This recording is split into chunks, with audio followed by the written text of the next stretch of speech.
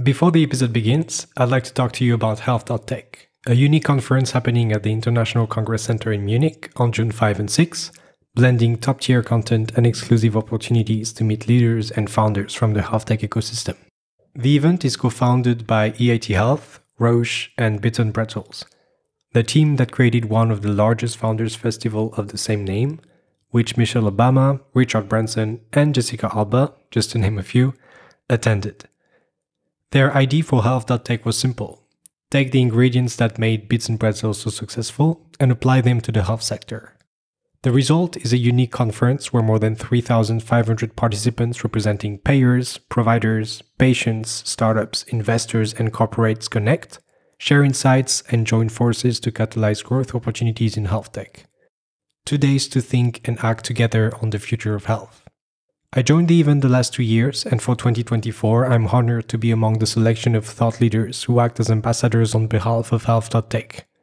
To secure your ticket, head over now to health.tech/tickets and get 20% off with the code MATTHEWC20.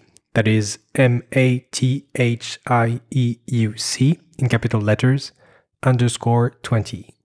I look forward to seeing you there. Now back to the episode.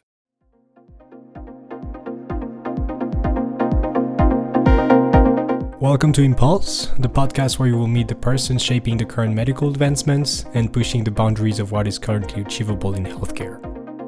Be they researchers, doctors, engineers, or entrepreneurs, we will explore through in-depth conversations their field of expertise, as well as the journey that took them where they are now.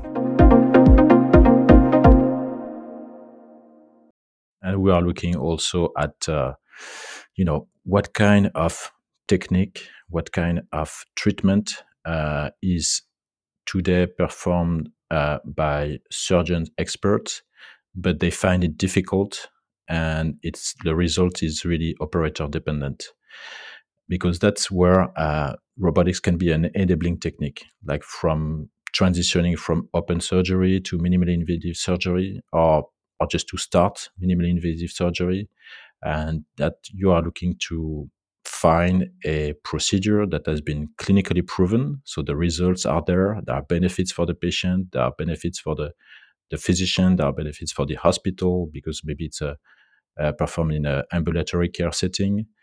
But it's just limited because it's complex. There is a long learning curve, and only people that have a good experience can perform this kind of procedures. And that's where robotics can really play a role to democratize this kind of techniques and provide patients with more options of treatment for any kind of disease. So that's a process we've been using to find ideas for all those robots. And